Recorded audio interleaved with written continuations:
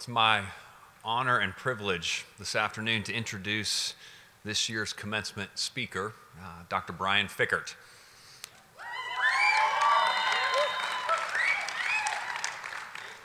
Dr. Fikkert is the founder and president of the Chalmers Center for Economic Development at Covenant College, where he also serves as a professor of economics and community development. He earned his PhD in economics with highest honors from Yale University and a BA in mathematics from Dordt College.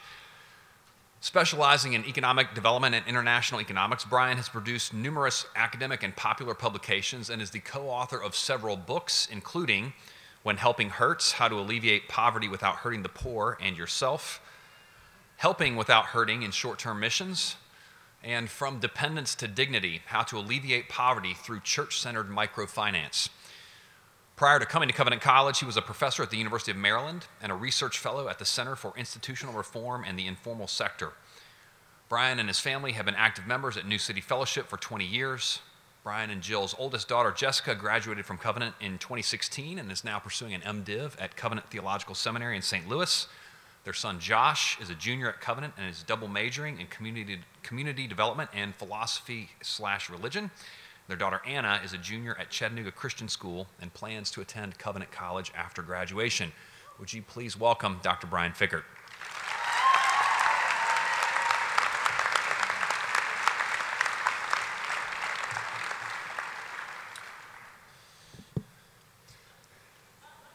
It's a great honor to be asked to address you today, clothed in a very long robe that adds about 2 feet to one's height. I assure you this is all an optical illusion. I'm really only 5 feet tall. As you know, the world is changing very rapidly, so much so that the center of Christianity has moved from the West to the majority world of Africa, Asia, and Latin America. And within those continents, the church is growing most rapidly, not amongst the elites, but amongst the poorest people on the planet. Indeed, as historian Philip Jenkins has noted, the typical Christian in the 21st century is not a businessman attending a megachurch in an American suburb, but rather the typical Christian in the 21st century is a poor woman living in a village in rural Nigeria or a poor woman living in a slum in Sao Paulo, Brazil. People of God, the Great Commission has been given to the church, and in the 21st century, the Great Commission will largely be advanced by very poor churches bringing the gospel to other very poor people.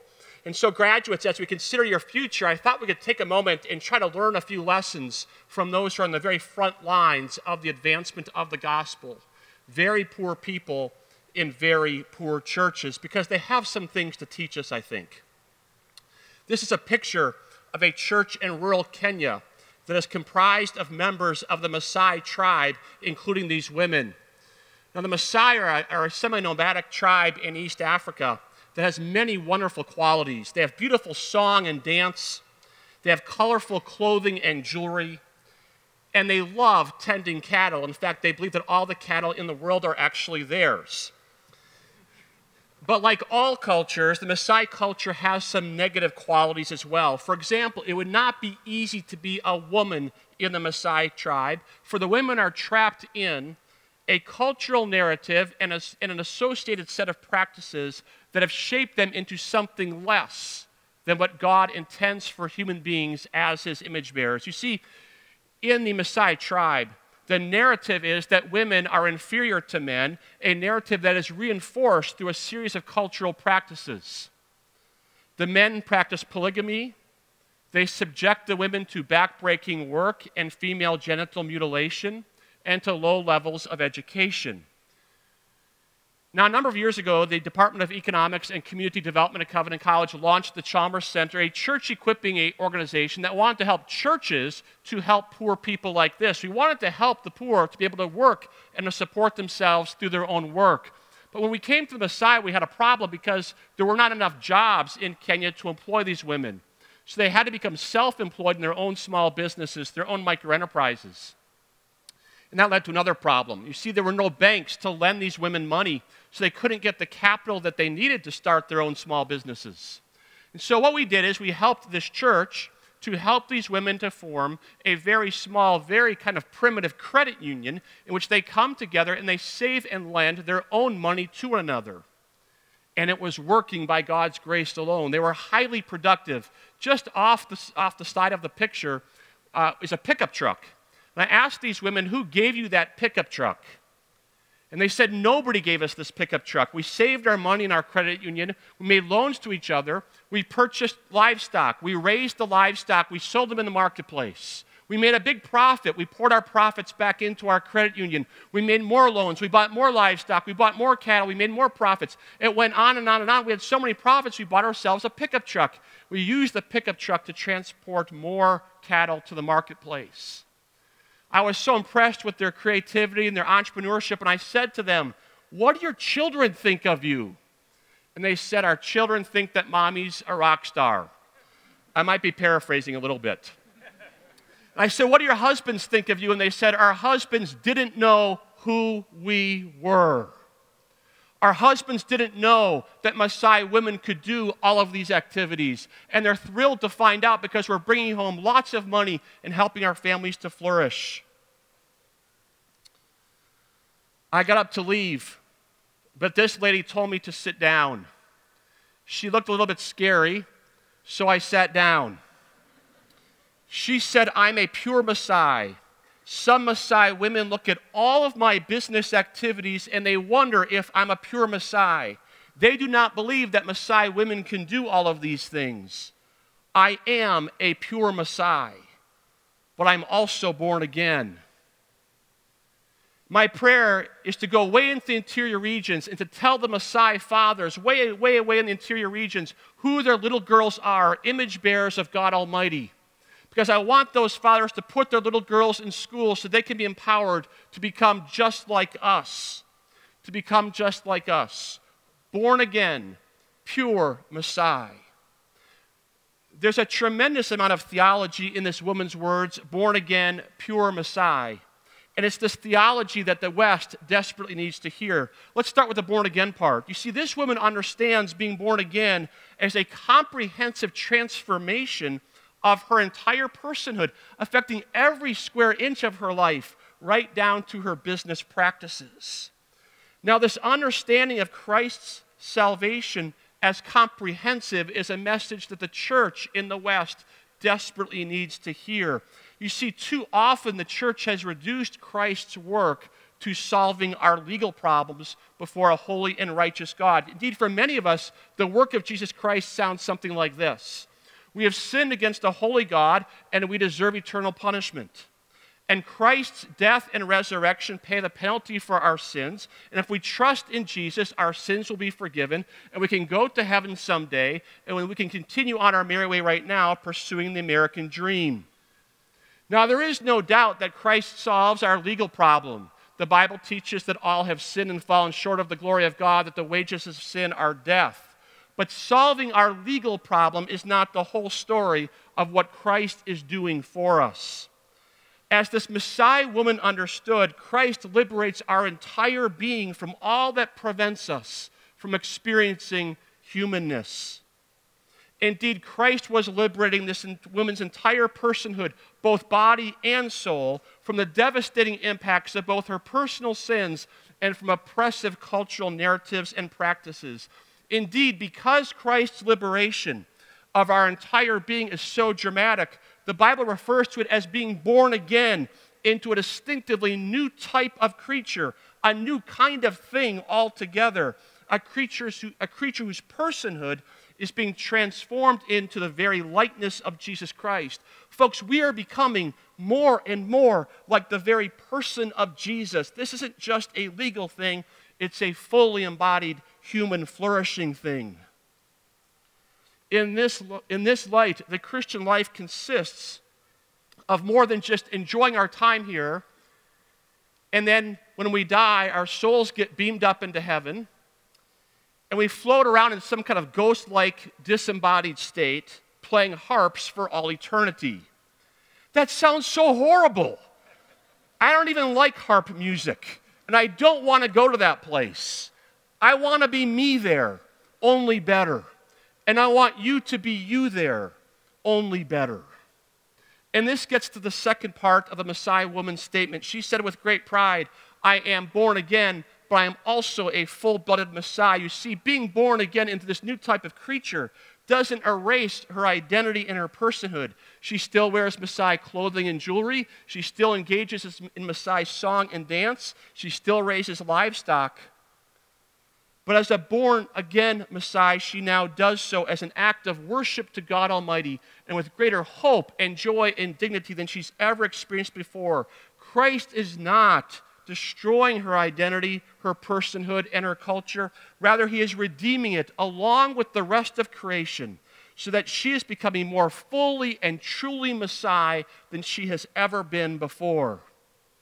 As theologian J. Todd Billings puts it so beautifully, when the Spirit leads us back into communion with God, we do not lose our true selves, we regain them.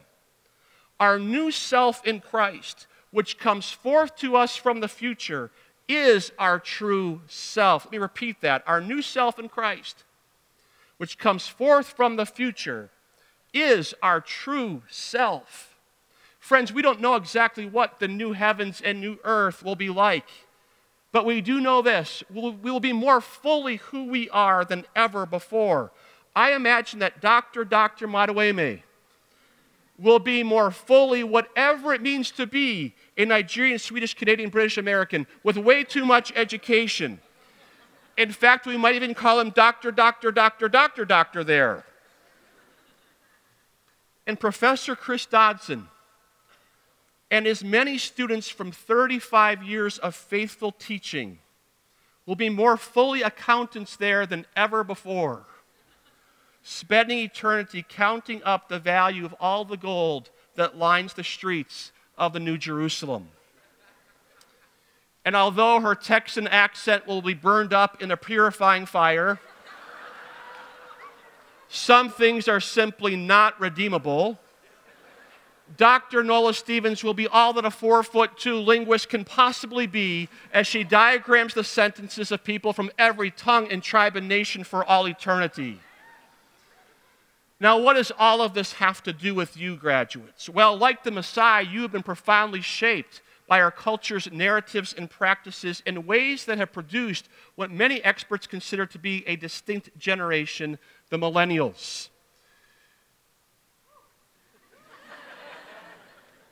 Now, I hesitate to say anything about the millennials because one thing that's generally true about the millennials is that they hate it when there's any generalizations made about them. I'm a social scientist. I make a living by making generalizations. Let me do my job.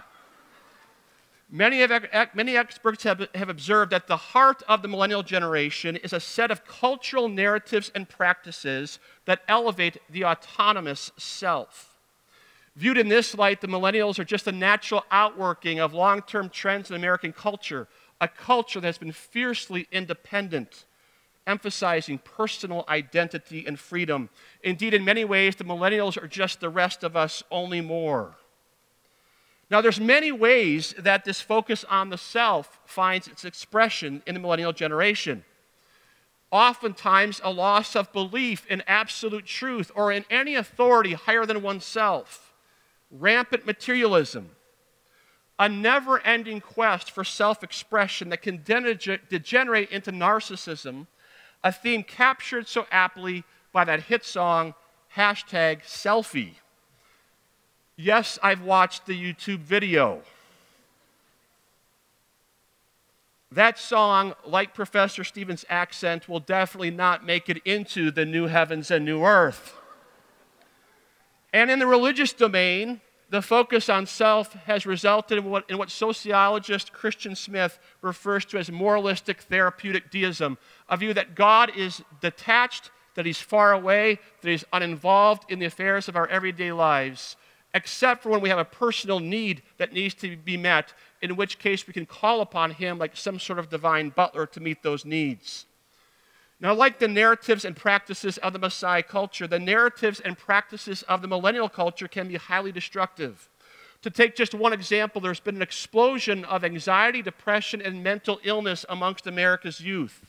Seeking to uncover the root causes of this mental illness, A team of scientists was recently gathered at Dartmouth Medical School. They were asked to answer the question, why are America's youth experiencing so much mental illness? They gathered the leading scientists in the country. They looked at the leading evidence, much of it from the field of neuroscience, and they concluded the following. The human being is not wired to be an autonomous self. Rather, the human being is wired for relationship. And there's a breakdown in two key relationships for America's youth that are contributing to their mental illness. The first is a breakdown in relationship with others, especially older adults. And secondly, a breakdown in a relationship with a higher power, what some people would call God.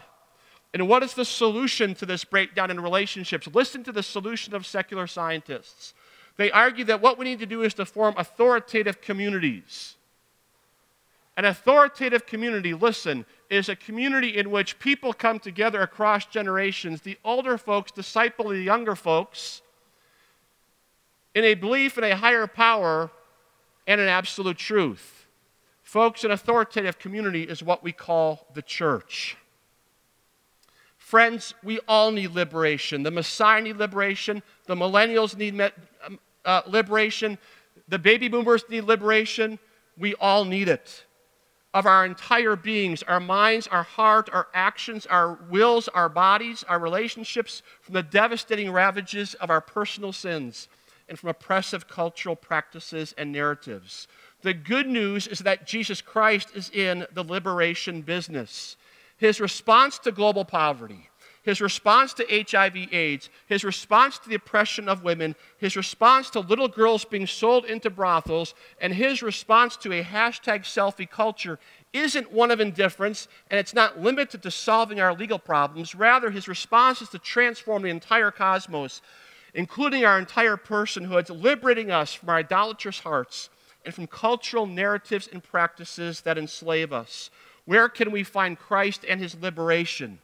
In contrast to the teachings of moralistic therapeutic deism, God is not far away and uninvolved. On the contrary, he is present in this world and he is very engaged. In fact, he actually dwells in the here and now, in that institution that millennials are abandoning in droves, the local church. Indeed, the book of Ephesians teaches that the local church is the body and bride and very fullness of Jesus Christ himself. And as she fulfills her ordinary tasks of preaching the word, of administering the sacraments of baptism and the Lord's Supper, of prayer and of fellowship, Christ is mysteriously, yet actually and really present, not just with you, but in you. Indeed, the Bible teaches that believers are organically connected to Jesus Christ in the same way that branches are connected to a vine. And as the vine, he nourishes us through the primary means that he's established for such nourishment, the narratives and practices of the local church. Indeed, our new natures need such nourishment because our old natures die hard as they rail against this liberating process. Graduates, many of you are frustrated with the local church. I am too, at levels that you cannot begin to imagine. But your trust is not in her. Your trust is in the one who has bound himself to her. And he has promised that the gates of hell will not prevail against her. So you cling to her, warts and all. And as you do so, you'll be clinging to the very person of Jesus Christ himself. And as you do that, liberation will really happen for you. For as Paul tells the church in Ephesus, the same power that raised Christ from the dead and seated him in the heavenly realms, far above all rulers and authorities and powers and dominions, is at work in you. Hashtag resurrection power, hashtag raised up with Christ, hashtag transformed into his likeness, hashtag Christ in you, the hope of glory.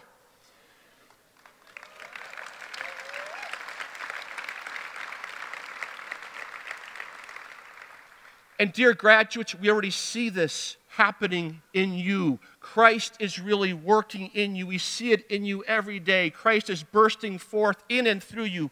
We see young people who are forsaking self-centered materialism, who are denying themselves to live for Christ, who are loving on each other, who are loving on a bunch of old professors, including me. And as Christ bursts forth in you, we see some of the most wonderful and godly gifts of the millennial generation bursting forth.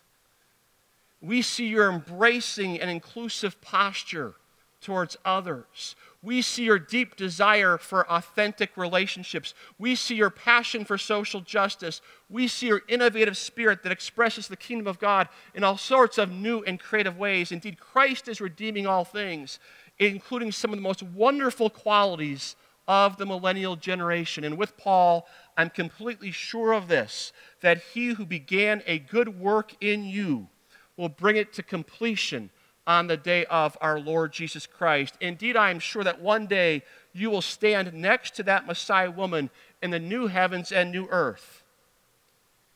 And as she looks on with wonder and amazement at the iPhone in your hand, you will greet her saying, "Hey, my name is Dorrit," or "My name is Cy," or "My name is Emma," or Greer, or Haley, or Victoria. I'm a millennial. Some millennials look at me and wonder if I'm really a millennial because they don't believe that a millennial could do all the things that I do. Actually, I'm a full-blooded millennial, but I'm also born again. Hashtag come quickly, Lord Jesus.